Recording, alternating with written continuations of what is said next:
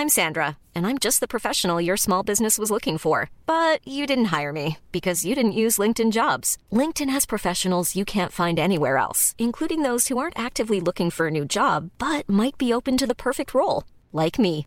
In a given month, over 70% of LinkedIn users don't visit other leading job sites. So if you're not looking on LinkedIn, you'll miss out on great candidates like Sandra. Start hiring professionals like a professional. Post your free job on linkedin.com/people today. Even when we're on a budget, we still deserve nice things. Quince is a place to scoop up stunning high-end goods for 50 to 80% less than similar brands. They have buttery soft cashmere sweaters starting at $50, luxurious Italian leather bags, and so much more. Plus, Quince only works with factories that use safe, ethical, and responsible manufacturing. Get the high-end goods you'll love without the high price tag with Quince. Go to quince.com/style for free shipping and 365-day returns.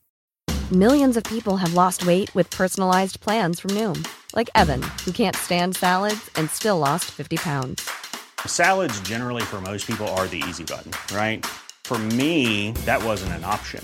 I never really was a salad guy. That's just not who I am. But Noom worked for me. Get your personalized plan today at Noom.com. Real Noom user compensated to provide their story. In 4 weeks, the typical Noom user can expect to lose 1 to 2 pounds per week. Individual results may vary.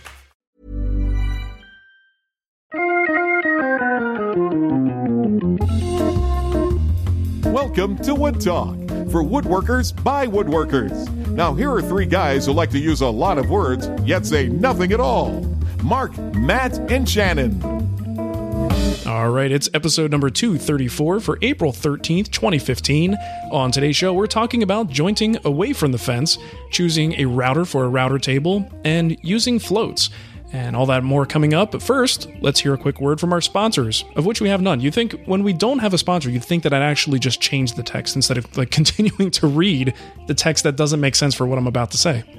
What's up with that? I think actually it should be motivation for individuals to realize that, and by individuals I mean corporations, because the Supreme Court does recognize corporations as individuals, that they should want to fill in that gap. Sure, yeah, that sounds good to me. Well, I'll tell you what, if you do want to fill in that gap for the companies who are not filling that gap, you could do that. Just go to woodtalkshow.com, and there's some links on the right-hand side there where you could support us with a one-time donation or a recurring donation if you like, and that always helps us out. And you know what? Hey, if those donations became substantial enough, maybe we wouldn't have to look for advertisers. That'd be kind of nice. That would be really, really awesome. For sure. Now, some of the folks who did help us out with a donation include Mr. Dr. Wilbur Pan, some dude. Oh, that's my favorite Mr. Doctor. Mr. Dr. Wilbur Pan, some dude who wants to remain anonymous, so thank you, Mr. Anonymous, and Brian Comerfield and Jeff Waite. Thank you so much, guys. We really appreciate that. That's awesome of you. You're my favorite people today. That's right. That is correct. And you know what? You can also go to woodtalkshow.com/giveaway, and I hope by the end of the day we will actually have that updated with the new giveaway. You go there right now, you find out about last month's giveaway and who the winners are, which is kind of annoying. So hopefully by the time you go there... It's kind of a neener moment. Yeah, we will have a giveaway here someday. Hey, the wife's pregnant. She's slow. What are you going to do? Yeah, all right. You got to make her happy, and that's all that's important. Yeah, by not getting on her case and telling her to do work. So that's kind of where I'm at with this. I could hear the yelling all the way here, not even using Skype. Yeah. All right, so let's get into what's on the bench. I don't have a whole lot going on. Just so Firefox has an update, just so you guys want to know. I didn't know if that was your computer or mine. Oh, that was my computer. I know, I did this. I'm looking all over. What was that? I did the same thing. I looked over real quick. I'm like, I know I'm due for an upgrade. Yeah, thanks for the heads up, Firefox. So what's on the bench? Yeah, for me, I am picking up wood. We've got the sculpted rocker coming up in a couple of weeks. I figured it's a good time to purchase the lumber, let it sit around the shop for a while. So I picked up a bunch of 8-quarter walnut from a local supplier here and wound up hurting my back in the process. And okay, congratulations. Yeah, I'm pretty good at that. I do it on a semi-annual basis. And this time it was basically trying to get, not getting the boards out of the truck. That wasn't really the problem. The problem was the unexpected extra hurdle that I had to work with, and that's my son running around. He's home sick today because he has. I'm not going to tell you what he has. It's not fun. And he's running around. You don't want people judging you as a parent, is what you're saying? I don't want people thinking about what's coming out of his butt. Okay. Too late. Oops, I just screwed that up. Now we're there. So anyway, we start with Vanderlist Nachos, and we come down to Mateo. There you go. And just for the record, it's rainbows. Just Rainbow. Yes, rainbows come out of his butt. And so he's running around, and I've got, these are 10-foot boards about at least 8 inches wide. Really nice widths, by the way. And I'm got these things slung over my shoulder, trying to get them from the truck into the shop. But I'm also realizing how dangerous a giant board like that is with a 3-year-old running around. So I'm trying to manage him and close the gate so the dogs don't get out. And it's just this whole debacle. But meanwhile, I'm twisting in ways that I probably shouldn't be twisting with a board up on my shoulder. And so, normal using good lifting technique doesn't really matter if you're going to swing that thing around like it's like a bow or a staff. So yeah, I'm in pain right now, but we'll get through it somehow. Now so my first two thoughts are, Mark, if you really wanted to just lay in bed with Nicole, you should have just done that. I'm pretty sure she'd have been happy to have your company with her at this time right now. You didn't need to go and do this. Well, that's right. We'll both be laying there, and it's like, okay, who's going to take care of Mateo? I don't know. Does he know how to cook yet? No, he doesn't know where the refrigerator is and can get the milk, so he'll be fine. Jim, why did you build that little helper tower then? He's not going to be cooking dinner. Exactly. Come on, son. Make us some dinner. Well, actually, he built that in anticipation of when I come to visit. Yeah, exactly. We do want Matt to be able to reach, soda in the fridge at least. Well, hey, since this is a woodworking show, I am curious. What's the board footage on that rocker? Brock recommends 40 to 50. Nice. And it's 8/4, and he does recommend, if you can get it, 10/4 for the arms, 10/4 for the crest rail, the headrest. But a lot of people aren't going to be able to get it, especially if you're doing something like walnut. We've talked about that before. It's pretty tricky to get in really nice thicknesses. So you'll probably want to go with 8/4 across the board. So if I remember correctly, doesn't he have a cool tip for like cutting part off and gluing it onto the back for the headrest? Yeah, it's kind of, it is a cool tip, but it's been around for a while. It's that whole cut the curve, take the off cut. Doesn't mean it's less cool. Yes, it does. As every hipster knows, once everyone knows about it, it's no longer cool. So anyway, yeah, you basically glue it on the back and you kind of get the extra thickness out of it. But 50 board feet is what he recommends. And you know what? I've got this severe overbuying problem when it comes to wood. And I think it comes from wanting to impress everyone in the videos. So I want to make sure I've got not just impress them with the quantity of wood. That's not what I mean. But being able to pick the best stock and having being able to have the option to look at these boards and go, you know what, that's not ideal. Let me see if I could find a better part on another board and pick the stock that's best for it. Think about your ideal scenario if you were building furniture. Most of the time, you're like, look, this is all I have. So somehow I've got to get these parts out of this board. Make it work. Yeah, if it's not ideal grain, so be it. So I totally overbought. I bought 100 board feet. So did you get any figured stuff? Or are you just going with typical straight grain walnut? Yeah, it's all straight grain, plain stuff, nothing too fancy. Of course, there's nothing terribly straight about walnut. Yeah, with the straight grain, that's with air quotes, because it's kind of all over the place. In fact, 10-foot walnut though, man. Geez, that's impressive. Yeah, they're 10-footers, and like I said, 6 inches wide was the narrowest board that I had. So this is definitely some good stock. But that in my head, I always have this number of 8, right? 8 board feet, because I'm thinking, okay, 2-inch board. If it's about 6 inches wide, 8 feet long, that's going to be an 8 board foot stick. So I go there thinking, well, if I buy, 6 or 7 of those, I'll be fine, right? Well, that's only if they're 6 inches wide and 8 feet long. You're a third again over that. Yeah. So that's why once it's all added up, I'm paying for it. And the girl's like, you ready for this? I was like, I guess. What's going on? And I realized, okay, I bought over 100 board feet. Okay. So I guess I'll make 2 of these things.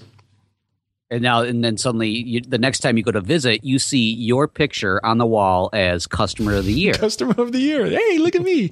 So yeah, that's how my day went. They start greeting you in the parking lot with a towel over their arm. You've spent a lot of money there. I am Nolo. Welcome. I am the money whisperer, as everyone knows now. So nice. Right. Well, in that case, you shouldn't have stopped at just that amount. You should have been like, give me the whole lot. I should have said, that's all I've got. Let me get some more. You could have gotten a price break if you'd gone up to 500 board feet. That's true. Where the heck would I put it all? I think I might actually build along on that if I can find some spare time, because I've got some walnut that I just got. It's kind of in the back of my mind thinking this would be perfect for a Brock rocker, Maloof rocker, whatever. Yeah, that'd be great. It's the same type of thing, except it is 10/4. Well, it's scant 10/4, so it's 9.5/4. But it's purdy, and it's 12 feet long. Is it metric? 15 inches wide. Nice. Yeah. Is it board metric rather than board foot? I don't know. I don't speak metric. Well, I was just thinking it's kind of funny. So so Mark got the walnut. Shannon has the walnut. Matt barely ever works with walnut, but I have a cousin who actually just contacted me and said, "Hey, I had to take down a whole bunch of trees. Do you want to get some lumber?" And I'm like, "I don't know. What is it? Pine or something?" He goes, "No, it's just like this black walnut stuff." I'm like, "I will be there in like about 5 minutes." Very nice. All that exotic walnut that Matt never uses. I know. I don't know what to do with it. I'm like, I don't know. Love it. Good wood. Very good wood. Anyway, I did a Spagnolo special this weekend and pulled out the leaf blower. Pizza? And, that's what I think of when I think of a Spagnolo special. No, I'm going way That's not what back, I'm thinking of. way back in the Wood Whisperer archive. Okay. Mark with his leaf blower blowing out the dust in the shop. Those were the days. Well, it was. I've been kind of complaining about the weather's been so cold and I haven't been able to do any finishing. Well, it got up to like 65 and sunny this weekend. And the great irony of ironies is I had all of about 30 minutes of free time this weekend to be able to get into the shop. And I was like, I'm not going to be able to get any finishing done. And it is really dusty in there. So I said, you know what? Open up all the windows, throw on the respirator, put on the air filter, and just went to town. Man, it's disturbing. The amount of dust when you go in there with a leaf blower and just start hitting the walls and the corners and everything, how much dust comes out of it. It's everywhere. Yeah. I mean, and the cloud formed and it was relatively calm on Saturday, and the wind started to pick up a little bit, and like this cloud like moved down the street. It was this actually visible cloud that moved down the street. You hear about it on the weather later on today. We had a massive dust I think cloud. I did hear something like that. Was like, Baltimore, attention, there's a Rogers coming your direction. Please close your windows. Watch out for the Rogers. It was this very kind of cherry walnut maple-ish looking cloud. It was kind of nice. Nice. Very cool. Yeah, so let me ask you this. Now, you cleaned out your shop when you did your renovations, right? Yeah. And this is all dust since the clean out? Well, see, no, not entirely, because I didn't really do anything with the floor. And since I never really moved everything out of the shop, I just kind of moved it from one end to the other. I didn't really get a chance to whatchamacallit, really sweep the floor. Sure, yeah. And the left wall of my shop, I just did like chair rail down, new wall. I left the original wall above it, and that was just caked with stuff. Wow. And everything that got moved around, the workbench, all that stuff, it's just, and some of it probably, which actually brings up another point. I think I mentioned a couple weeks ago that I finally realized I needed to replace the filters in my jet air filter. I've been living without that filter for about 3 months, and it's disturbing. Like, well, actually, it's heartening what a good job it does. Right, when it's on. When you don't have it running, man. Yeah. I mean, it was scary. I got to run mine more often. Out of there. I forget sometimes to turn it on, but it's like, yeah, you need to do that. If you got it there, why not? My problem is it's gotten really old, and I think I need to break it down and play electrician, even though I don't know what I'm talking about, because there's some sort of short in the switch. So when you go into medium speed, it shuts itself off. So you can put it on low, and you can try to hit it real fast to get it up to high so that it doesn't realize to hit medium in between. But it's really difficult. It keeps wanting to shut off, and it doesn't seem to want to run for more than about 45 minutes before it cuts off on its own. Gotcha. So the whole timer that's built in, which is real nice, put it on for 2 hours and walk away. Yeah, it just has an automatic timer now, and it shuts off after 45 minutes. I don't know what the deal is. It's probably because it ran for so long with a clogged filter without me realizing it. That I'm hoping that like I didn't cause damage to the motor, but it works. Cool. And frankly, with my shop size, running for 45 minutes on high, heck, it circulates the air in probably 12 minutes on high. Yeah, so it probably cleans it all out and does just having that backup and running makes a huge difference. But yeah, it's a lot of dust. So I'm glad I got that done. I feel better. Nice. Sounds good. You're breathing easy over there. Yeah. Matt, what about your brisket burritos? Yeah, those were amazing. In fact, looking at that again, I'm thinking, to hell with the Vanderlist nachos. I think I'm gonna have to go back out and get me one of those brisket burritos. They were insane. You guys, like, maybe it's just I don't go out enough around here, but some of the foods you described to me make me very jealous. You told me about the ballpark pizza, the ballpark Frank pizza. Oh, I'm like, what? Yes. What? No one's doing that here. What's going on? Well, actually, I'm in a very similar situation that you are, because I usually hear about these after Samantha's indulged in them multiple times. She brings and then you it's in like on one it. of those, well, you've already had one. I don't want to go get one. I'm like, I have never had one. Well, fine. I'll go, but I'm going to get something else.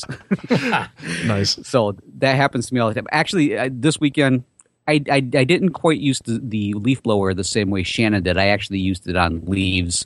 It turns out once the snow receded, the glacier is now moving its way further north right now.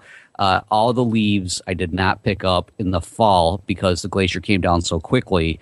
I now had to take care of them. So I did a lot of that this weekend. The only woodworking that I did, and this is, I'm just going to throw it out there. I got kickback from some plywood without ever even turning the saw on. So that was a lot of fun. And I've got the mark on my stomach to prove it too. So that was a good time for everybody. Is this like a gravitational kickback? Yeah, how's that happen? You just dropped it on yourself? I'm loading up the plywood in the back of Sam's car because it's the only one that's wide enough to like have the size plywood that I needed to get in there. Mm-hmm. I was pushing it forward, and the seats are slightly angled when they're pushed down so that, there's more space in the trunk area. And as I started to push, apparently the angle of the seats caught the leading edge of the plywood, and my stomach tends to lead wherever I go. So I led into the edge of the plywood, and it literally threw me backwards. It had like a little spring in it, and it shot me like a good couple feet back. And you didn't record any of this? I mean, what a waste. Only Sam's laughter. Okay. So she was on the phone with somebody who's like, you're not going to believe what he just did. I think what we need is like a reenactment of it. No. I can maybe post the picture. Yeah, exactly. I can definitely post the picture. It looks like a real, like, hardcore kickback. I mean, I really, really took it to the gut on this one. I've got a nice little scar on my stomach. Jeez. So, yeah. Yeah, so either I am very forceful when I'm putting wood into the back of a vehicle, or I'm very sensitive skinned or light skinned or thin skinned. I think it's just brisket burrito power. I'm pretty sure it had a lot to do with it because there was something going out the back end to push me forward. Right, there you go. Nice. All right, well, let's jump into what's new. Got some things that you guys shared with us, and we're going to share them with everybody else as if they were our ideas. Not really. We're going to say who did it. Wade wrote in. He said, with all the posts that Christopher Schwarz has been making about medieval furniture, I thought your listeners would like to know about an excellent blog highlighting medieval tools, furniture, and reenactment. It's the Thomas Guild blog, thomasguild.blogspot.com. It's written by several Dutch reenactors and features a lot of photos and furniture of the tools that they have access to in Europe that we can't see directly here in the U.S. So we'll put a link to that in the show notes. You might want to go check it out. One of the pictures they had on there, all I could keep thinking about was it was like medieval times. Like everybody was sitting around waiting for the jousting to begin while the one really disinterested teenage girl was bringing around yet another round of turkey legs. I just think of Cable Guy every time someone talks about medieval times. Now I got to go watch that. All right. That's the best. Okay, so this next one came in from Mark, and it's not our Mark. This Mark is a Mark with a K. And it says, I came across a post on Reddit and was wondering what you guys think of it. So if you head on over there, it says, actually, Mark goes on to say, it seems like this project came out awesome and it looks so interesting. What are your thoughts on this quote unquote ruined wood for projects?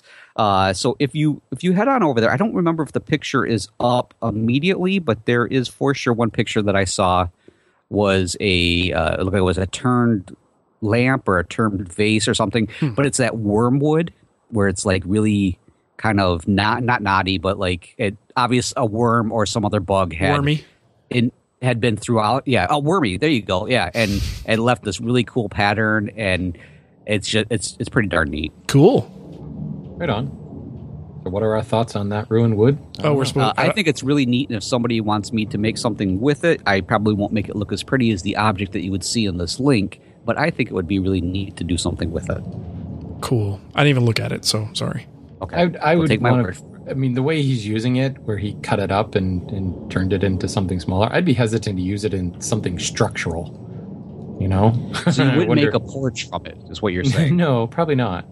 And, the fact that he was able to cut it up and, make sure there weren't any bugs in it, I don't know. That type of stuff scares me, frankly, because I never know if there are bugs still in it, and am I going to bring that into my house? And what's going to happen when I do it? I had a piece of driftwood that I put into a lizard enclosure at one point. This was a long time ago, and had that wormy effect to it. I'm just like, oh, this is so cool looking. I love this, and put it in there. And then over time, I would see little sawdust piles. And started to realize that this thing was still infested with whatever, wood-eaten worm, dirt, beetle, or whatever the heck was in there. And I've always thought that same thing. Every time I see one of those telltale holes, you assume it's okay and there's nothing on there, but I same exact thing. I get nervous even bringing something like that into the shop just in case it is something. I don't want to, like, a whole infestation on my entire wood stash, But yeah, I thought you were food for the lizard, though. Yeah, that's what I was just going to say. If the thing would come out, the thing would not come out. Yeah, he would just kind of, once in a while, I'd see it poke its head out, and then you bring it back in. Not enough for the lizard to go after. So, yeah, cool. All right, this comes from Tommy. He says, yes, I know. They're just in-grain cutting boards, but I could watch these videos all day long. He posts 3 links to 3 different videos on a YouTube channel called MTM Wood. And I'd seen this before, and it's pretty impressive. This guy has just killer designs for cutting boards. A lot of kind of 3-dimensional illusions, flags, all kinds of. I mean, he's taken the cutting board to a higher form. And he shows you exactly how he makes them, which is something that every time I see these, I can't even imagine. Like, I guess my brain doesn't work that way. Like, how do you even know where to start with this? So it's cool videos. Is in reality, aren't all cutting boards 3D cutting boards? Yes. Ooh, got me there, Matt. Okay, I just wanted to double check. I was trying to think. I'm like, is it 4 dimensions or 3 that I live in? And I can never remember. All right. Well, hey, I threw this last one in just before we went on the air. Jeremy sent this today, and we're all familiar with the golden ratio, right? It's the special 1.6 Fibonacci, all that stuff kind of plays into it. Sure. And people are always like, you have to design via the golden ratio, the golden triangle, the golden whatever. Not golden triangle, it's the golden rectangle? Doohickey. Yeah, the golden thingy. Section. The golden rule. Anyways, though, so this is a really neat article. I started to kind of read it. I didn't have a chance to get all the way through it, but it's referred to as the golden ratio design's biggest myth. And the whole thing is talking about how I don't know the actual facts behind this. If it's really true, it'd be interesting to get some information from people who maybe have read the article and can back this up. But more or less the fact that the whole idea of the golden ratio is a bunch of doohickey. It's a bunch of hooey. It's a bunch of not have to hogwash. Yes, there's another one. Ooh, you could use that description. Word. Well, sometimes I have to use the big words to get the point across. Yeah, and hopefully it's a family-friendly word, which like that one almost was. Fiddlesticks. There you go. The interesting thing is when we talk to folks like George Walker, right, and who's the other guy, Tolpin, that does the By Hand and Eye book. Yeah. Those guys are big on the ratio concept, which is something that, like, the first time I heard Walker talk about it, just made so much more sense to me. I could understand it. I could wrap my brain around it, and I didn't need a calculator to do it. And then the examples they use historically to show things, it just makes so much sense. So it's interesting to see this. Someone basically is just calling it out, saying, no, a lot of these things aren't based on the golden ratio. They might be based on whole number ratios. So I would love to see someone address that from the other perspective, like the examples that they use that don't fit into the golden ratio calculation. Do they fit into the other side of it, which is just whole number ratios? Right. That would be kind of cool. I always just picture some carpenter out in the field somewhere with a square, and he's not doing calculations in his head. He's using, whole numbers. Well, think about it. Way back then, what did they have? A set of dividers. Yeah. And what are you going to do with dividers? Whole number ratios. You don't have any options at that point. So I feel really weird saying, like, I oftentimes will use movies as some of my historical facts, because once in a while movies are kind of based on some historical things. But Captain I know America. I've seen things on the History Channel, which makes me feel a little bit less like I'm making this stuff up as I go. Right. But I often hear about or have seen things where they talk about ancient engineers, like in medieval times, and oftentimes the ratios are based on like animal figures or figures from nature or something like that. and they'll use those as, well, we have to make the catapult using sheephead with an ash tree. Oh, you're right. We do have to use those proportions. Of course. So it would be kind of really interesting to hear more about that. I just think that anytime it doesn't meet the whole number ratio, it was aliens. That's really the most logical explanation, frankly. I mean, it makes perfect sense. It's a good point. It explains our origin stories. Yeah. Speaking of aliens, the poll of the week is something that our good buddy Tom Iovino does for us. And hope he appreciates that segue. Let's see. So last week, we don't have a new one this week because we're a little behind. But last week's was asking your thoughts on poplar. Sort of an underrated wood, but one that does actually get used quite a bit. Usually as like a secondary wood. So here's how the poll ran. There's a lot more answers than what I'll give you here, so go check it out. But 1% said that I hate it, I never touch it. 17% said it's spiffy, I use it a lot. 31% said I use it for certain projects, but it's not my first choice. And 43% said that it's a nice secondary wood for drawer parts, cabinet backs, etc. Pretty cool. I was talking with my neighbor about the fact that I'm building Madison's dresser entirely out of poplar, and he said, "Oh, are you going to stain it?" And I said, "No, we're gonna paint it." And he goes, "Why?" And it's, well, it has some green tint in there. And he's like, "I love green tint," and I'm like, "All right." Well, I got to go take my trash out because I just blew the lawn blower, the thingy in my backyard, and the leaves are no longer there. So nice. All right, let's move into our kickback. Let's see. First one here is from David. He says, during the panel glue up episode, Shannon mentioned a technique of gluing up boards that are in the rough by clamping them together and match planing the edges so that they are complementary, gluing them up and then flattening the panel. I was curious if you could explain what you mean by match planing. I tried this today and the edges weren't true to each other. What gives? Am I just bad at jointing by hand? Any pointers would be appreciated. So I read that, but that's really for you, Shannon. Oh, I want to hear your answer. Well, match planing is essentially taking the two boards of your panel and you fold them up kind of like a book. Book matching or whatever. So you're folding them in on themselves. You clamp them together in a vise and then essentially plane the two edges as if they were one edge. So the first thing is you need to make sure that when the combined thickness of those two boards is narrower than the width of your plane blade, which unless you're working with 8/4 stock, that shouldn't be too much of a problem. And you essentially joint it as it were one board.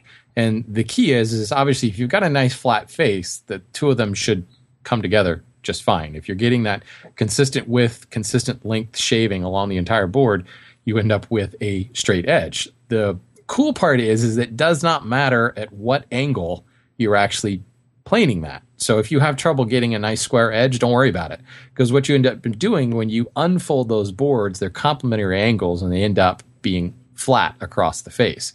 So I actually, if you're looking for tips, I specifically angle my plane so that I am not cutting at 90 degrees. And when I unfold the panel, I get this, we're not talking 15, 20 degrees. You're talking just a couple degrees off vertical. You get that little bit of an angle, which to me actually allows the panel to slip together, kind of like double bevel marquetry, where it kind of slides down in because you've got that slight undercut on one board. That's the one thing I do. So I purposely, when I put the boards in the vise, I'll purposely put one a little bit lower than another one. So the plane, when you set it on top, it actually cants over to the left or the right, and now you've got it balancing on 2 points rather than 1 point, which could maybe wobble around on you depending on how out of flat those boards are. So just staggering them ever so slightly kind of acts like rails to guide the plane, and then you work your way down. It also, similar to cutting moldings by hand, it's also a nice kind of gauge, because when it's tilted, when you're planing on 2 points, you're getting two shavings coming out. When those two shavings merge into one, you've taken one complete pass along the board, and that way you know you've hit every bit of those two combined boards, and you're ready to unflatten it and come together. Another option, obviously, is just mark it with a pencil and make sure that you're removing all the pencil, and you want to do it in one pass. You're done when you get one shaving along the entire length of the board. Cool. And, incidentally, you can do that on a powered jointer as well if you have a fence that maybe is a little less than reliable, or you just can't seem to get it dead on 90. Just think in terms of how you're going to fold and unfold those boards and address the edges in the right orientation. You can actually do the same exact thing, and it will get you out of a bind if your fence is not super reliable. Yes, sir. Cool, Matt. Sweet. You're up. All right. Well, this kickback came back. This kickback came back from Stein. And Stein says, a little kickback on the flatness of hand planes. I don't think you need to worry as long as the sole was within one shaving thickness. This is because by removing a thicker shaving, you already made the reference surface to the plane less accurate than the sole.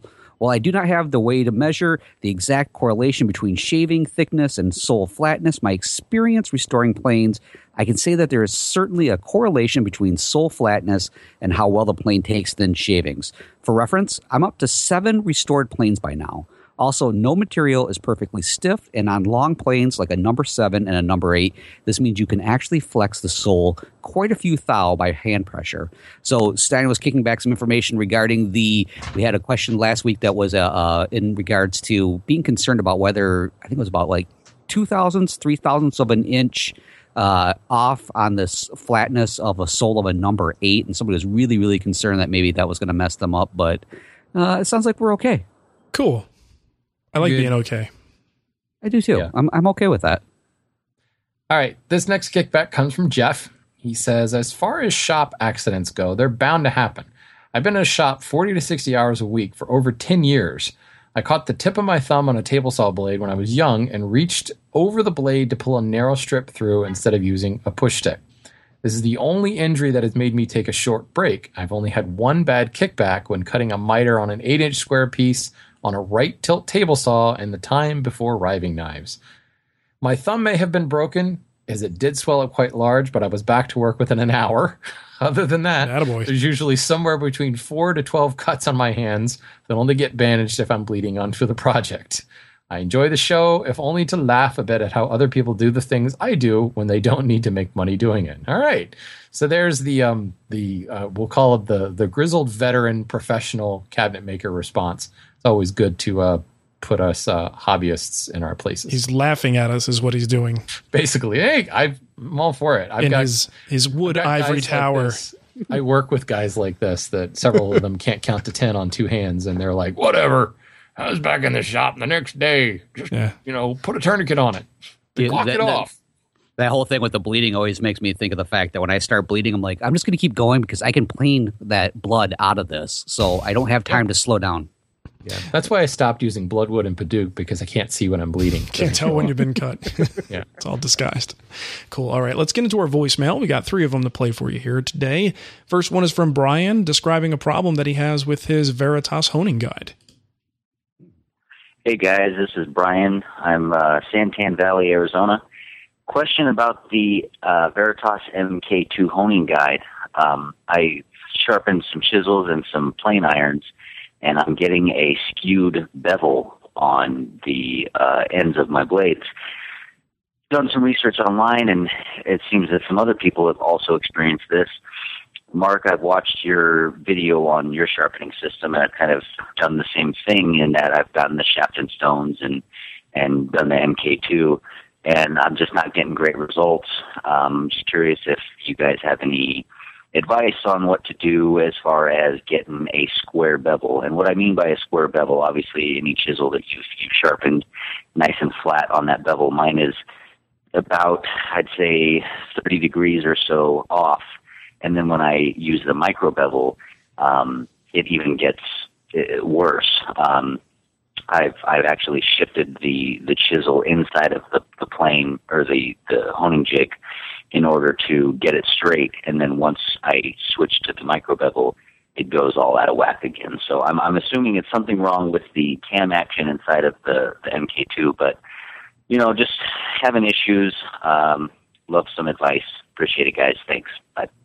All right. That is a problem. And like Brian says, this is something that if you do a little digging, you will find numerous people complaining about this same issue. And I have the same honing guide, and I have the same issue. Me too. Okay. So I don't have the 30-degree issue. That sounds severe. Mine is just a couple, like it's a few degrees. He sent a picture, and it was pretty. Well, I was going to say pretty dramatic. What was because I know there was a follow-up email, so that's what he was doing, was sending us a photo of the issue. Yes. Right. Okay. So if you dig around, and here's the thing, Lee Valley, great company, they stand behind their products. It's really unusual to have some sort of I won't call it a universal issue, but a widespread issue that isn't addressed by them to fix it. I remember contacting them about this in the past, and it basically came down to they don't think that there's anything wrong with the unit, that it comes down to how you're tightening it down, parallelism of the sides of your chisels. And you know how it's got 2 screws on each side. Sometimes people are tightening them too much, or maybe they're tightening it too much on one side and not enough on the other, so they're actually skewing the plane blade or the chisel. The problem is, when I see this, it's absolutely consistent. And as long as I ignore the fact that it's no longer square, the jig works as advertised on micro bevels and primary bevels.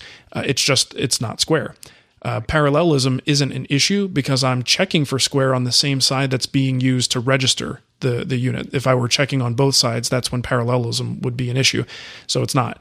So I've yet to find the answer. And I would think if it were a tightening issue, you would see different results each time, especially if you intentionally tighten it a slightly different way when you expect it to skew differently. So I'm on board with you here, Brian. I've got the same problem. It's just not as severe as what you're describing. Matt, what's your experience with this?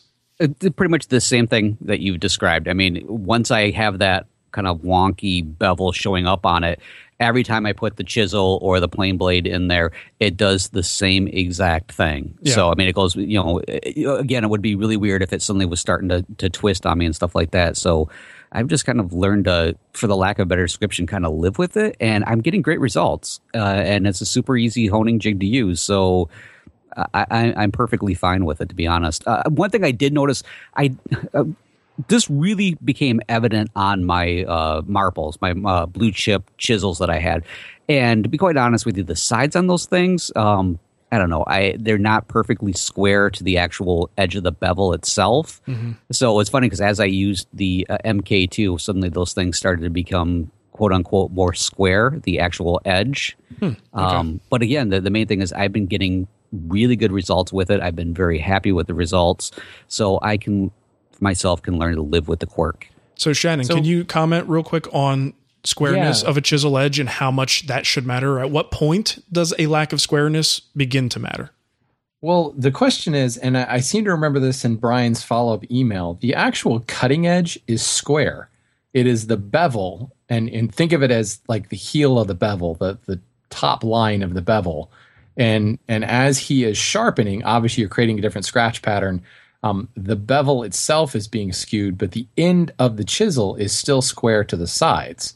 If I remember correctly, I have run into this as well, and it's a matter of the actual grind of the bevel itself is not square. Which is fine. Like, who cares?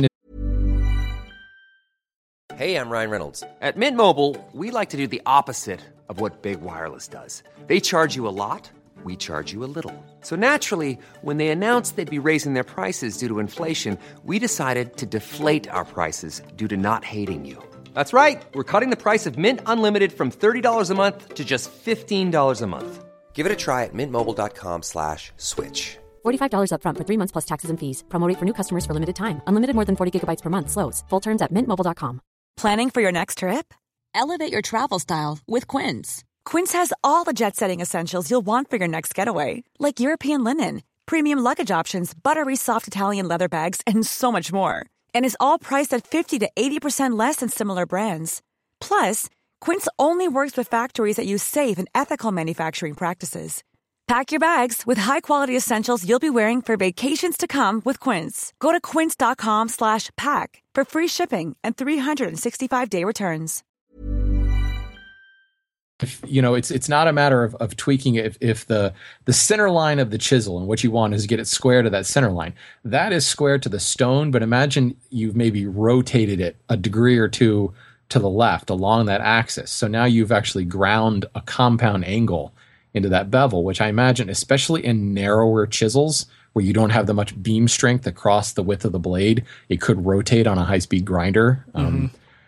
I could see that happening, and I've run into that with vintage chisels that I've restored. I haven't had that problem with a premium chisel, but it goes away, which sounds similar to what Matt's saying. It kind of gets better over time because essentially you're correcting that slightly out of squareness of the bevel.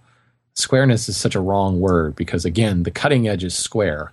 But let's be honest. how square do you need the cutting edge to actually be? You know, maybe, and that's what I'm kind of getting at. Like, maybe a mortise chisel, but even then, a couple degrees. That square. I mean, a couple degrees. Think the second you pound that thing into the wood, who cares what angle it is? Right. But so his cutting edge is square. What's off is his primary bevel. So that 30 degrees is not necessarily a mark of his honing guide. It's a mark of how it was ground to begin with. Yeah, right. The grind itself, and he's just now seeing it. Square. Okay, well, for me and for many others that I've read online, there still is a squareness issue at the edge, at the tip. Really? Yeah, okay. yeah. So it isn't severe, and that's why I don't think about it. Consistent across the width of chisels? It seems to me a wider chisel wouldn't slip as much because you've got a wider surface area, or is it? Is pretty only happening in narrow stuff. No, it's pretty Brian said consistent that for me. he ran into this with his plane blades, right? So obviously, a plane blade is much wider than a chisel. For me, and the thing is, it is weird. There are times where I'll take, it won't be as noticeable on certain things. Like you would think, if it were part of the jig, the honing guide, that was the problem. You put in a 2-inch wide blade in there, you'd expect to see almost a more sort of exacerbated problem because it's wider. And I don't necessarily see that much worse of an issue. So I still am not 100% like ready to blame the honing guide for this, but the consistency that I get with my results being off 90 is where I have a problem. Like I just feel like if it were me, and it were maybe my hand pressure, maybe it's the way I'm tightening things down, those things are inconsistent over time. Like they would change and I wouldn't get consistent results. But I can take any one of my blades, any one of my chisels, pop it in that jig, put the right micro bevel on, rotate the cam, and nail that micro bevel 100% within a couple strokes. I could see like my marker disappears on that edge. So it's nailing it perfectly every time, but it's perfectly inconsistent. Like it's perfectly off 90 is what I mean. That's weird. Yeah, it is. And again, I just don't want to throw the product under the bus because it's a fantastic product. I love it. And that's why I still use it, because I don't care about a couple of degrees here or there. I'm just so interested in how fairly widespread this issue is from, woodworkers who probably know how to hold their hands on honing guides and things like that. Right. So, I don't know. It's interesting, though. It sounds to me that slight rotation is actually happening. Well, no, you're saying that the actual cutting edge is out of square. It is. And a lot of people, I haven't really dealt with this. It's been a long time since I've even thought about the issue, but a lot of people check that, like they lock in the little guide that helps you decide how far out the chisel goes. They lock it in and check it for squareness, and it's off. So a lot of these people are like, the jig is in itself is off. But again, what it probably is? It comes down to people trying to impose perfection over something that just doesn't need to be perfect. And maybe more than likely, Lee Valley's quality control just never bothered to check it because it's just not that important. Well, being able to lock in consistently is the key. It's got to be the same every time. Otherwise, you're wasting my time. And if it's a few degrees off, who cares? As long as all of my chisels have gone through this system and all of my plane blades are through this system, it will be consistent for me every time I sharpen. So it's still meeting the goal. We should also say, before the kickback comes, Brian, in his second email, said that he has checked and his stones are flat. They've been flattened. So it's not all the variables that you can think of. He's checked everything for square. He's checked the chisels. He checked the stones, all that. That's all flat. Everything's good. So, through process of elimination, he's come back to the jig. Right. And it sounds like a lot of other people have had the same issue. Well, all I can say is I used the MK2 for probably 5 years before I went to freehand entirely, and I never really had any problems. Right. All right, let's go on to the next one from Mark, another Mark. Hey, Mark, Matt, and Shannon. I've got a question I hope you can help me with. This is Mark from Massachusetts. My grandson finally showed interest in woodworking, and first he wanted to make a box to put his PlayStation games in, or whatever, and he just texted me and said, gee, Pop, can we make a bow and arrow instead of the box? He's 13 years old, and I remember making a bow and arrow when I was that age, but I just went out and cut a branch off the maple tree. I was wondering if you have any suggestions on what kind of wood to use to make the bow. The arrow, I think, would be too difficult, but if you have any ideas on how to make a bow, I'd appreciate it. Thank you. Bye-bye. So I figure we throw this one over to Shannon, the guy who's made a pole lathe and kind of has an idea about wood and flexibility and things like that. So what would you say? Sure. Well, the the thing you want to look at, there are two numbers that you pretty much can find if you go to the wood database or any retailer or wholesale of lumber. They generally throw the technical specs out. The two numbers you want to look at are modulus of rupture, sometimes known as bending strength, and modulus of elasticity, MOE, MOR. MOE also is referred to as stiffness. So bending strength and stiffness. You want a high bending strength and a low stiffness. So something that bends without breaking easily, but something that's really, really stiff, obviously, it's going to snap before it bends. They're kind of in opposition to one another. So the best wood probably is Osage orange, which is also known as bois d'arc in my franglais. It is a bow wood, sometimes referred to as bow wood, which is what that means, bois d'arc in French.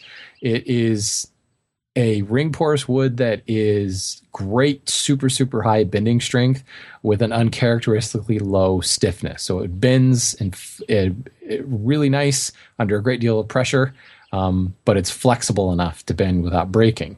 Another good one, obviously, is hickory. Hickory is known for axe handles and things because it's really, really strong, but it's got a little bit of a springy kind of whip in it. So when you swing an axe handle, when you actually stop the swing, it gets a little bit of whip to it, which is what causes that axe blade to bite so much better than something else. English yew or European yew, I mean, the British conquered most of the world with the English longbow made out of yew. It is a softwood, but it's very hard, very, very dense softwood, but a really weirdly low stiffness number, modulus of elasticity. So it's practically made for bows. The problem with obviously European yew, if you're in North America, if you're in Massachusetts, which I don't think he had to tell us he's in Massachusetts based upon that voicemail. The accent.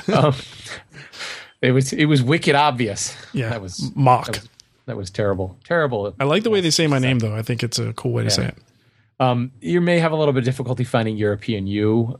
Pacific yew has similar properties, but again, in Massachusetts, it might be hard to get Pacific yew.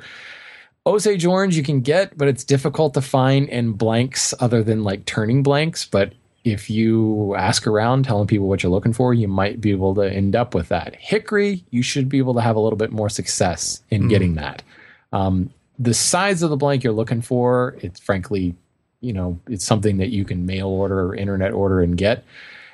Barring all of that, go and look at the technical specs and look for good, strong bending strength and a lower stiffness. So go to the wood database and look up Osage orange and write down those numbers. I don't care what the numbers are.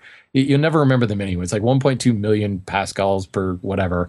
Write down those numbers and then just go and look up those numbers and compare them.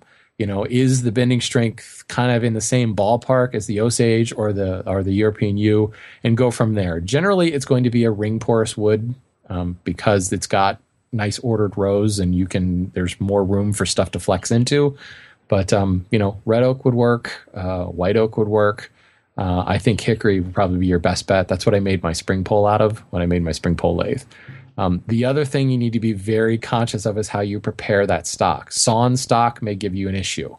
If you've watched any, Windsor chair makers or Peter Follansbee and his chests, he's always riving the oak and splitting it out so you get the strongest cross section of grain.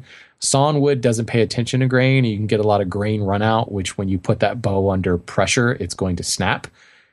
We're also not talking about an Olympic longbow or anything like that that's going to go under huge amounts of, foot pounds or whatever, however they measure those things. This is not meant to be that type of bow. So you could get away with not the perfect wood species, but it'd be better to, if you can get it in log form, go to a tree yard or an arborist or one of those guys that just cuts down trees and buy a 3-foot log section and split it and rive it out yourself. It's almost not going to matter what species you have because you've got that really good continuous straight grain. So preparation probably would trump species in this particular instance. After that, I bet you he's going to go out to a tree and he's going to pull a damn branch off. Yeah, that's what I would do. It's going to be like, you know what? I think this is easier. Thanks for the answer. I'm going to get a piece of this maple tree in my backyard. No, it's really technical and geeky, but it's one of my favorite things about wood to talk about because not many people understand that whole bending and stiffness thing, and it plays a lot when you're talking to how strong. Well, yeah, specialized use cases like that, you've got to do it. Yeah. It's so much less about the hardness of the wood and the density of the wood and more about the bending and the stiffness, I think, that determines how strong something is. Right. You know, I was just thinking as you were going through those terms that this actually might help Mark if he has to go to the doctor, because he can tell his doctor that he exceeded his modulus of elasticity as he reached the point of modulus rupture. He'll see, excuse me, sir? So what's wrong again? He's the like, answer will still be, take 2 of these, call me in the morning. So you still like making bows, I see. Right. All right, next one. Last one, actually, is from Roberto, our good buddy. Hey, Roberto. Hey, guys. How you doing? It's Roberto from Illinois. I have a question concerning electric paint sprayers. I'm in the market for one, and I know the HVLP system that Mark uses is on my wish list on Amazon, but I also came across this Graco 16N673 True Coat Pro 2 electric paint sprayer. It claims you don't need a compressor, you don't need any kind of air or anything like that. What I'm going to be using mostly for is polyurethane. Now, they're probably about the same price range. I guess my question to you guys is, which one would you go for? I mean, assuming you didn't already have that HVLP system. It looks kind of cool. It looks like a ray gun, this Graco. Looks like you just plug it in, pour your poly, and get to work. Let me know what you guys think. Thanks. All right. I will tackle this real quick. I actually have the TrueCoat Pro 2. Full disclosure, it was sent to me. I didn't pay for it. The goal was for me to look at it and try to explain to woodworkers how well this type of airless sprayer would be able to work for typical finishing applications. Here's the problem, and there's a reason why you never saw it on the site. I could not get it to do what it's supposed to do. Yeah, it's a nice unit. I mean, it's definitely, and it does look cool. That's for sure. The problem is it takes a little bit of finessing to get the results that you're supposed to get from it. And I just don't have the time to master a gun like that for the sake of just proving to people that, yes, you can use this paint sprayer to spray clear classic woodworking finishes. So I have no doubts that it can do it.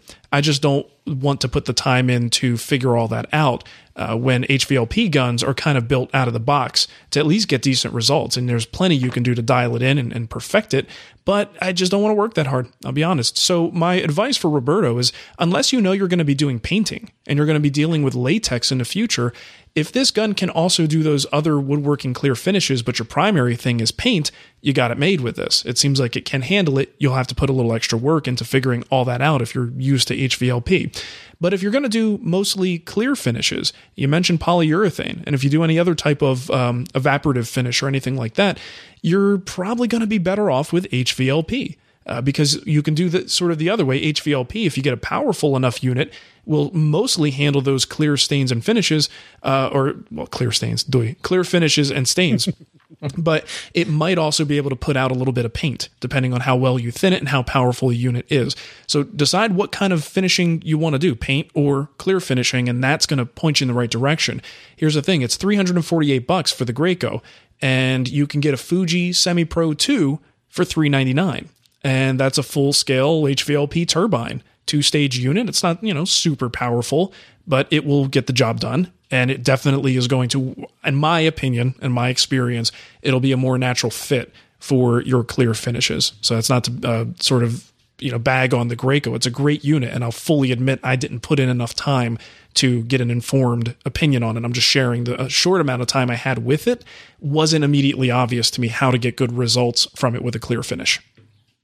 Sometimes if a match just isn't there, you have to move on to the next one on your list. This sounds like dating advice. Thank you. Yeah, that's where we're going to be heading next.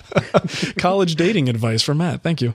The funny, I'm looking at their website right now. They have one that it totally looks like something I think I saw in the original Dune all those years ago. It's crazy. It's even totally it's battery powered. It's just like, wow. Except the price tag on it, I think, is like just shy of $4,000. Yeah. Well, and here's the other thing, because you just kind of reminded me of that, because of the nature of it, where the pump is, there's a lot of stuff in your hand. There's a lot of extra weight there that you wouldn't normally have with an HVLP gun, where the air is coming from another source attached to a hose.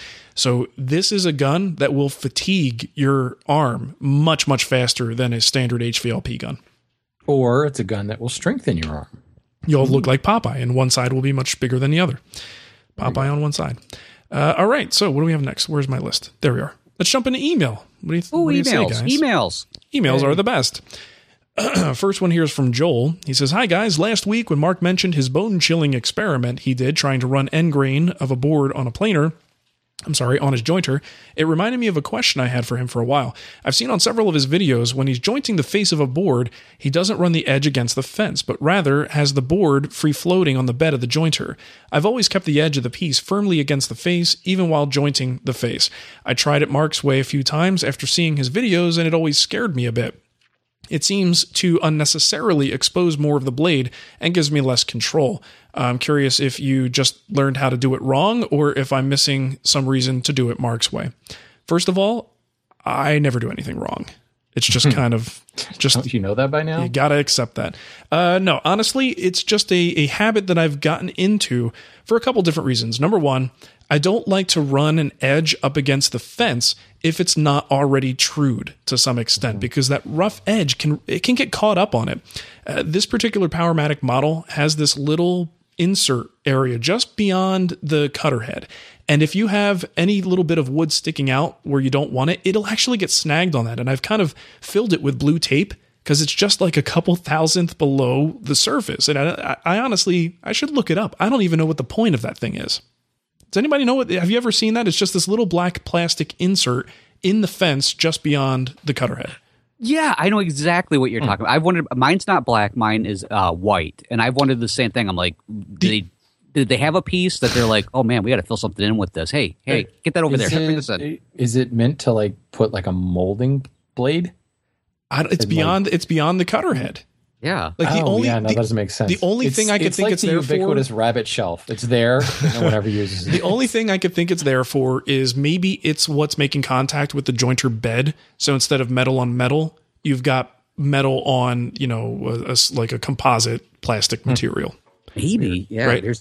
So it has a really cool name too. It probably does, like a dingle hopper. So I don't need, again, I don't know what the function of it is. Bottom line is it's a little bit recessed, and sometimes the wood will get caught on that. So when you want to talk about something that's dangerous, how about getting caught right in the middle of pushing something through the jointer, and now you can't move? So do you force it forward, or do you very carefully and gingerly pull back? That's not a situation I want to be in. No, don't do that. Right? So that's the reason why I generally, if the piece has a rough edge, I will pull it away from the fence and do my passes in the middle. Now, the secondary benefit to that is it helps promote even wear of your blades and the inserts in your, depending on the type of jointer you have, it helps promote even wear, because how often are you really working at the front edge of your jointer? I guess theoretically you should be pushing your fence back and forth. So as you're doing your edge jointing, you can cover all sides. Well, I want the benefit of that nice sharp area. So I use the whole thing when I'm doing a face. Now I don't find it's dangerous. It never felt dangerous. It's never set off my warning alarms in my head. Bottom line is I don't take too deep of a cut. And I think if you're taking a really deep cut as you're pushing across, that might start to feel unstable, but I take a very light cut and I finesse my way through, and it just feels comfortable to me. So that's why I do it. And only after the face is done will I joint an edge. And if I have to rejoint that face, I'll do it against the fence, but it has to be a jointed edge riding against the fence that whole time. There you go. There you go. It should be said too that proper safety technique in a jointer, your hand should never actually go over the blade. Like you're running your hand on top of the board as it passes over the blade. You should be moving your hand to the outfeed side, picking it up and over. Shannon, come on now. That's just what I was always taught. So I shouldn't eat fatty foods. My hand tool guy. Oh my lord. I agree. In the perfect world, that's absolutely true. And if you have a European style jointer, you have no choice because the guard is like, you've got to lift up your pads to move it through. If you're ever joining a twisted board, I found that if you're running against the fence, it's definitely going to throw things off. You want that to be kind of floating out there so that you can, joining a twisted board is always a little bit of a balancing act, literally. Yeah, that can be tricky. So the fence, having it riding up against the fence can actually prevent it from flattening it, going over the blade properly. Right. Yeah, hand tool guy's going to shut up now. Well, hand tool guy does have a 35-inch planer, so. Well, fortunately, he just sends it in and steps away. Right, exactly. There's no holding on that thing. There's really not a lot of technique to that. Just kind of stick it in until it catches and it just goes. Nom, nom, nom, nom, nom. And the elves with the tiny lasers take care of all of it. Exactly. Sweet. Well, so this next email came in from Jeffrey, and Jeffrey is asking, I want a second router so I can leave one attached to the table, and due to budget constraints, was thinking to buy a cheapo router for this. Is this a bad idea? Oh, hold on. Let's not answer it yet. He has a little bit more here. If it isn't, which one should I attach to the table? The good one or the cheapo? It helps. If it helps, I use a Porter cable router now. I was thinking of, say, a Skill or similar cheap router for the second one. Really, when it comes down to it, I totally get why you would be thinking, let's go with something just a little bit more inexpensive, because a lot of people like to have multiple routers. In fact, I can think of one person who was on TV for a while that had 14,000 routers throughout his shop in the new Yankee world. Those Porter Cable 6900s, I think, right? He had 20 of them. Yeah, something like that. Yeah. He had the whole entire warehouse. When you ordered one, it actually came from his drawer, is what it turned out. Really, when it comes down to it, if you already know the benefits of having a decent router, and I totally get why you would want to have another one, because it's always nice to have something set up in there so you don't have to worry about undoing everything and getting it all taken care of. It's just nice to have multiple tools. But if you're already getting really good results and you're really happy with the more expensive or the nicer one, do you really want to go to something cheaper? I mean, quite honest with you, I know for myself, I have actually gone this route and immediately returned the tool as fast as possible because I was so unhappy with the results I was getting from the quote-unquote cheapo version. So even if you were to take that one and to have it dedicated purely in, say, a router table, I still have a feeling that the results that you would be getting from it would be completely below what you're anticipating from it, and especially if you were to use it, say, for the router table. That's the type of thing that you're going to be putting some rather big bits in, potentially, maybe like a panel raiser bit, or you're just going to be doing a little bit heavier work with it in, say, the router table. So for sure, if you were to go that route, do not put it in the router table. Use your nicer one for that, the one that will actually handle the work. But more importantly, what I'm trying to say is don't chintz out on this. This sounds like one of those things that you're going to find spending the money is going to give you the result that you actually want versus the immediate satisfaction of just being able to go out and pick up a cheapo tool. Well, there's cheap and there's capital C cheap, right? Yes. And there may be other brands where he could save a few bucks. Like he mentioned Skill in particular, and I'm just looking on Amazon. I don't see that the Skill routers are that much cheaper than the Porter cable. That if that's exactly what I was just looking at. Right? How much of a price difference are we talking? Yeah, so there's the Harbor Freight 1999 model. Yeah, that one you might be a little careful about. Maybe a Black & Decker. Maybe be a little bit careful about that one. But I think we're just kind of because he specifically brought up Skill as one of the cheaper ones. Your Skill, what's the Home Depot brand? Rigid, yep. Right, those are not bad routers. So I don't really think you're sacrificing much with that. Just avoid the low end in general with tools. I think is probably a good policy across the board. It's probably a safe bet that his Porter cable is the 690, like the most common Porter cable router in the world. It comes with that little plunge and fixed base kit that you can buy at most home centers. Yeah. Mm-hmm. So that's probably a good all around handheld router. And if he really is going to go to a table, first of all, what's he going to do in the table? He's making the table himself. Is he using a lift? So, if he's using a lift, well, how much money is he spending on that? then you're going to drop a cheap old router into an expensive lift. Well, Exactly. so It's maybe like you're not getting using the body of a Mercedes-Benz and then going, you know what, let's go ahead and put that lawnmower motor in there. Right. That'd be awesome. But I was always told that you want at least 3 horsepowers in the table. Horsepowers? Yes, Horsepower. plural is definitely the way to say that. You want at least 3 horsepowers. Well, if it's more than one horse, it tends to be powers. So Right. What kind of powers would a horse have? Like the 1 to 12 the power to eat hay and carrots? well, how many horsepower does a horse have? One. Only one. Yeah, I mean, that's a good point. And Matt, you mentioned this too. If he's doing panel raising, if he's doing really wide bits, stuff like that. he needs variable speed control. He certainly needs extra power to be able to take that big of a bite for certain things. So that is where you want, for me, I've got what is it? The Porter Cable 3, the 7518 Speedmatic. It's 3 1/4 horsepowers. And it's super, super strong. It's like a great router for that purpose, but it's way more router than I would want handheld. Oh yeah. So that I think that is that's a great point. I mean, even if the cost is right, you do have to consider what you're doing with it and how much power it's got. Right. Well, I guess like the whole thing when I read his skill, when he mentioned skill in there, I had a skill router, was one of the first ones I ever had. In fact, it was the first one I had.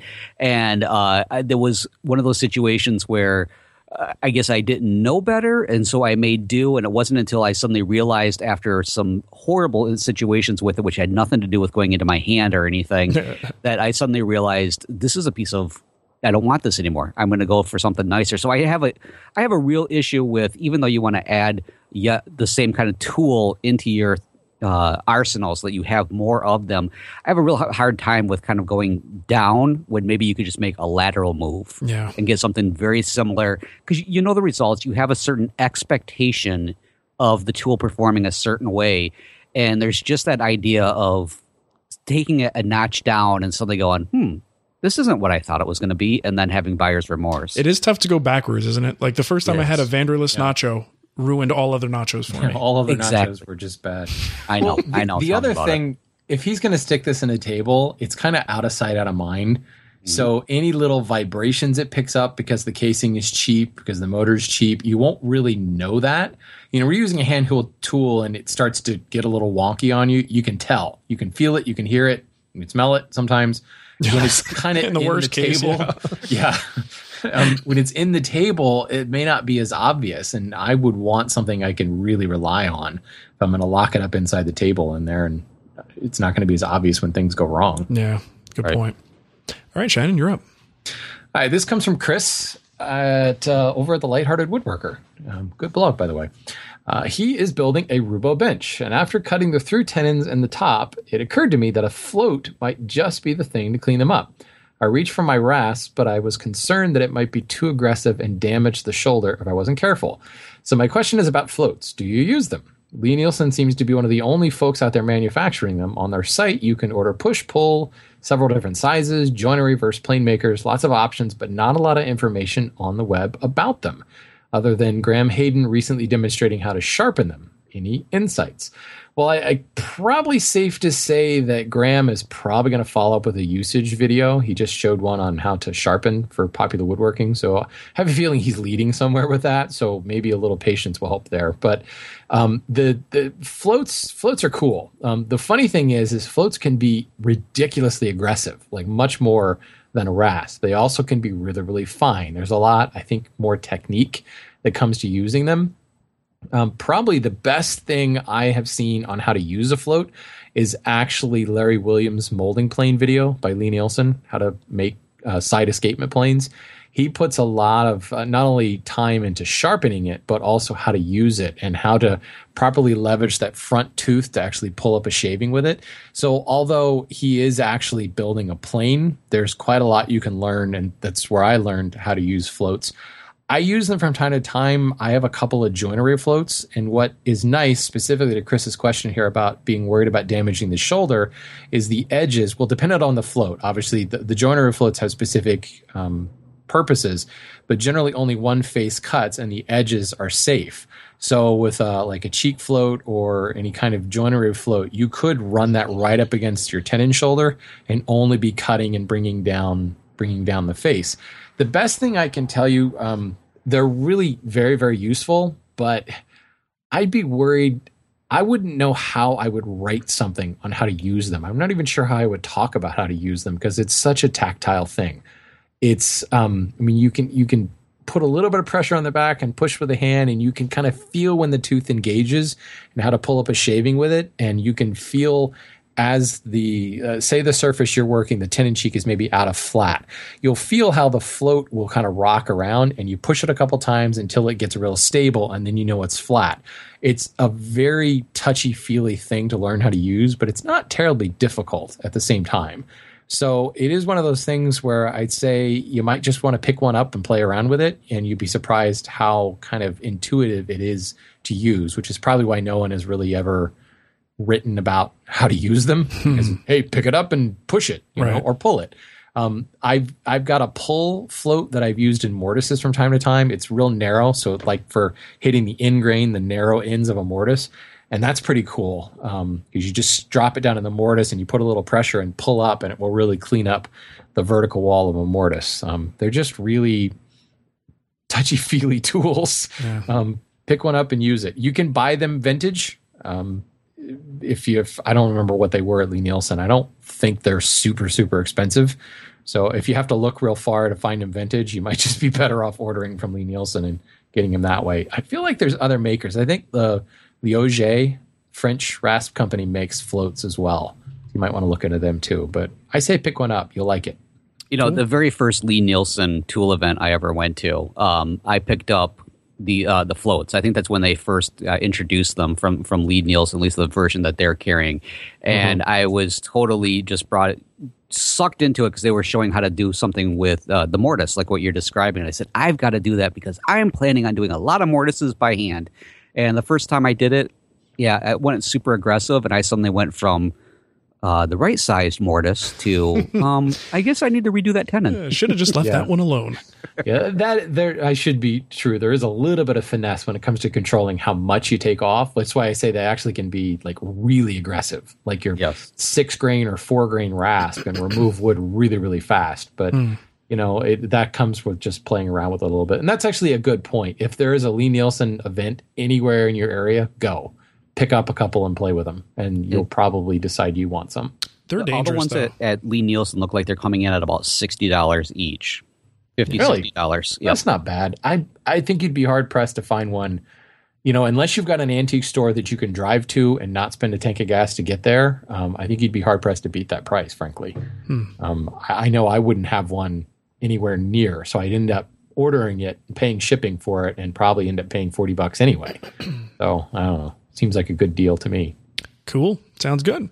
All right. Well, that just about does it for our show today. If you want to support us, you can do that. We always appreciate that kind of a help. Go to woodtalkshow.com, look in that right-hand column, and you'll see a few links where you can do just that. Go to twwstore.com and pick up a Wood Talk t-shirt. And as soon as we have a chance to get it up and running, go to woodtalkshow.com/giveaway and get yourself entered to win a couple of cool things. We got a t-shirt and a set of plans from Matt with his fancy tall dresser made out of poplar that he's doing. That's right. The super expensive poplar. Yeah, that's right. Yeah. Ironically, he was the one that posted he hates it, never touches it in the poll. That's right. Yes, we traced that back to you. Now we know. We know the truth. He's the 1%. That's it. 1%. I was hoping I would get some. I wanted some curly poplar, but apparently that wasn't available. Nice. Now, you can also go to iTunes if you like. If you use iTunes, leave us a review there. Just click on ratings and reviews on our entry and use a, let's see, what do we got? A 5-star rating there, just like Splinterville Woodworker did. Where is he? Splinterville Woodworker. He says, just what the doctor ordered. Need a prescription for, I'm thinking, I got a, what is it? Prescription for it. I'm thinking of Cowbell, SNL. You know what I'm talking about? I got a fever. I got a fever. All right, need a prescription for improving your woodworking? This is it. Mark, Matt, and Shannon bring their expertise as they inform us what they're working on, answering listener questions, interview notables from the world of woodworking, and just conversing amongst themselves. The best part of this podcast is the hosts don't take themselves too seriously. Their self-deprecating humor is infectious. Also, they aren't afraid to admit when they're wrong, change an opinion over the years, or listen to the advice and criticism of others. Careful, though. Listening to the plethora of past episodes can be addicting. Yeah. I just, something makes me feel good about putting myself down. I think it's a self-defense mechanism. So, do it before someone else does it. Yeah, I like putting you down, so you might too. as well do it. I'd rather the pain come from, be self-inflicted than from strangers. But that's about it. How about you giving that contact info, Matt, and we'll get out of here. All right. Hey, folks, if you also feel like Wood Talk is like the cowbell of the woodworking world, and who couldn't use more cowbell, there's several different ways to contact us and leave us a comment, a question, a suggestion. You can leave us a voicemail on Skype. Our username is Wood Talk Online. Our voicemail line, you can call that at 623-242-5180. Email us at kickback@woodtalkshow.com, or you can leave us a comment on our Wood Talk Facebook page. And if you're ever looking for the show notes or that plethora of amazing goodness from all the years where we just absolutely make absolute fun of ourselves and say horrible, mean things to each other about ourselves, you're going to find those over at woodtalkshow.com. So check those out because, yeah, why not? It's good for you. That's good for you. Definitely. Cool. All right. Well, thanks. Thanks for listening, everybody. We'll catch you next time. See ya. Yeah, see ya. Even when we're on a budget, we still deserve nice things. Quince is a place to scoop up stunning high-end goods for 50 to 80% less than similar brands. They have buttery soft cashmere sweaters starting at $50, luxurious Italian leather bags, and so much more. Plus, Quince only works with factories that use safe, ethical, and responsible manufacturing. Get the high-end goods you'll love without the high price tag with Quince. Go to quince.com/style for free shipping and 365-day returns.